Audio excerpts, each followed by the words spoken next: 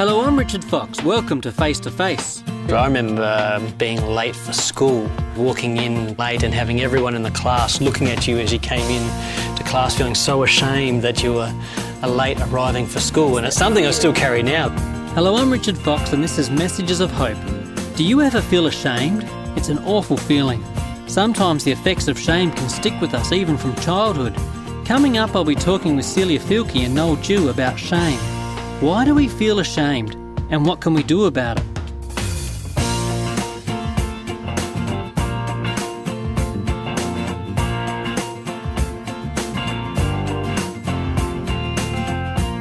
We've all been embarrassed at some point in our lives.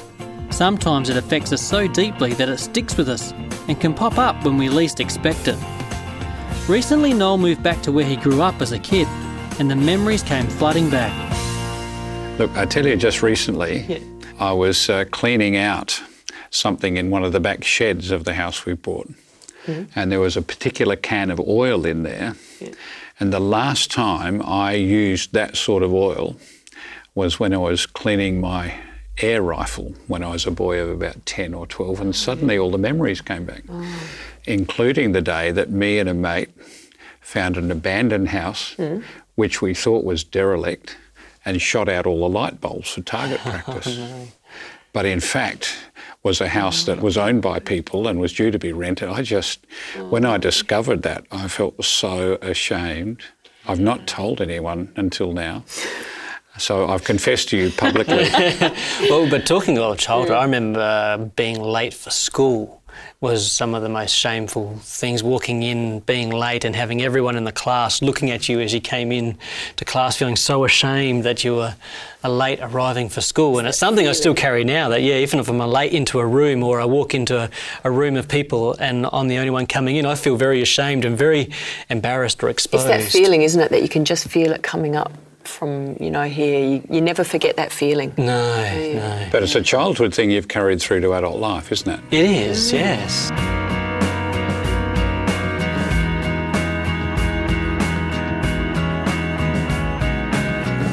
Shame is often kept hidden, and we try to deal with it within ourselves. It's not surprising. That's the very nature of shame. But sometimes it comes out in the open and affects those around us too. That's a bit like my parenting, I guess. I probably shouldn't say how ashamed of my parenting. It's all right, I've confessed. But I was shouting at my son the other day, as I do, but I was like really aware. Can you close the windows? Because I didn't want the neighbours to hear me shouting. You know how you hear everything around there, or I perceive that you do it. And it took me back afterwards. I remembered thinking, that's exactly what my mother used to do, and I swore I'd never, be my mother. And it's that fear of, doesn't matter what happens inside your walls, but you don't let the neighbours hear what's going on. You keep your own dirty laundry inside the house. And there I was doing the same thing. I'll shout at you, but only if the windows are all closed. There's a lot of perception involved, isn't there? It is. Of how people are going to perceive. It is. It is. And that has been ingrained in me, I guess, from my childhood too, about that perception of that facade you present to the outside world.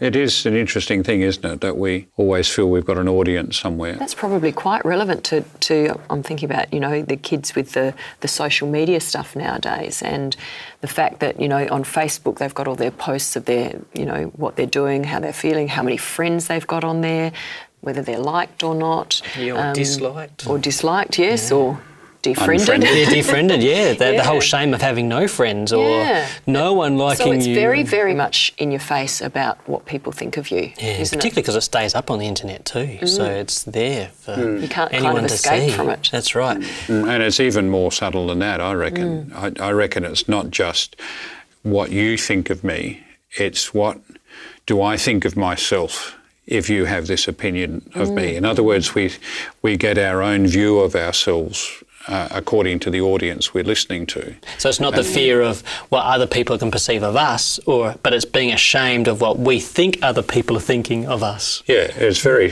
subtle, isn't it? It's very, very, very subtle. But the common denominator is that we've got this audience that we feel that we have to perform before or feel exposed in front of.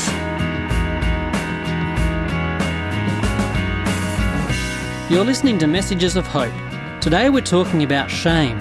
how it affects us, and what we can do about it. How have you dealt with embarrassing moments from your past? Your story could help someone else. Please share it with us on our Facebook page, Messages of Hope. That's Facebook, Messages of Hope.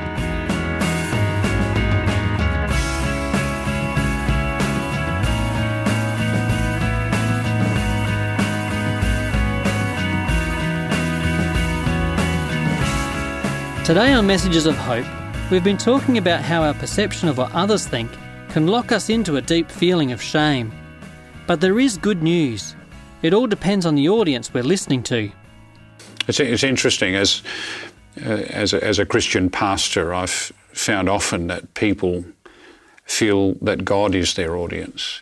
And in some ways he is. He's the biggest and most important. He's always around us. Yeah, he's the biggest and most important audience. But they respond or react to God as children, you know.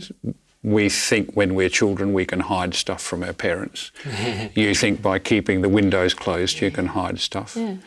But he's probably actually already in that room, inside the closed doors, isn't he, or the closed windows? That's right. So it's God's the audience, but it's not a condemning audience. What do you mean? Well, again, as speaking as a Christian pastor, and from my own experience, I'd have to say the most beautiful thing is to realise that Jesus knows us and sees us and knows us from our conception all the way through and is not ashamed. He's not ashamed of the stuff-ups we've made. And he's not ashamed of the mistakes. He's not ashamed. Beautiful verse in the Bible, he says he's not ashamed to call us his brothers and sisters. Whereas often if we've had a family member who's disappointed us or brought shame to the family, we cut them off. Yeah. But so even though he sees all that shame and sees what we do and what we've done and what we think, he still calls us his brother and sister. It's really different, isn't it? He loves us.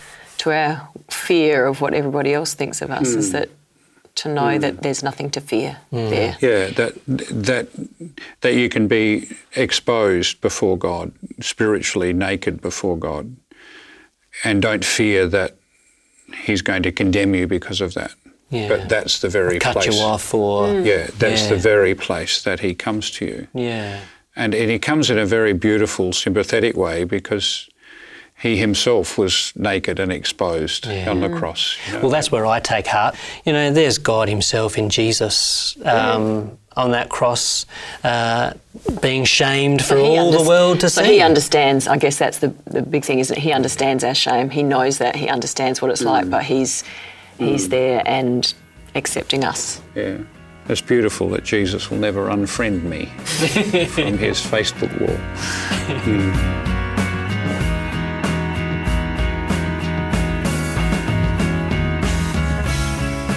This is Messages of Hope.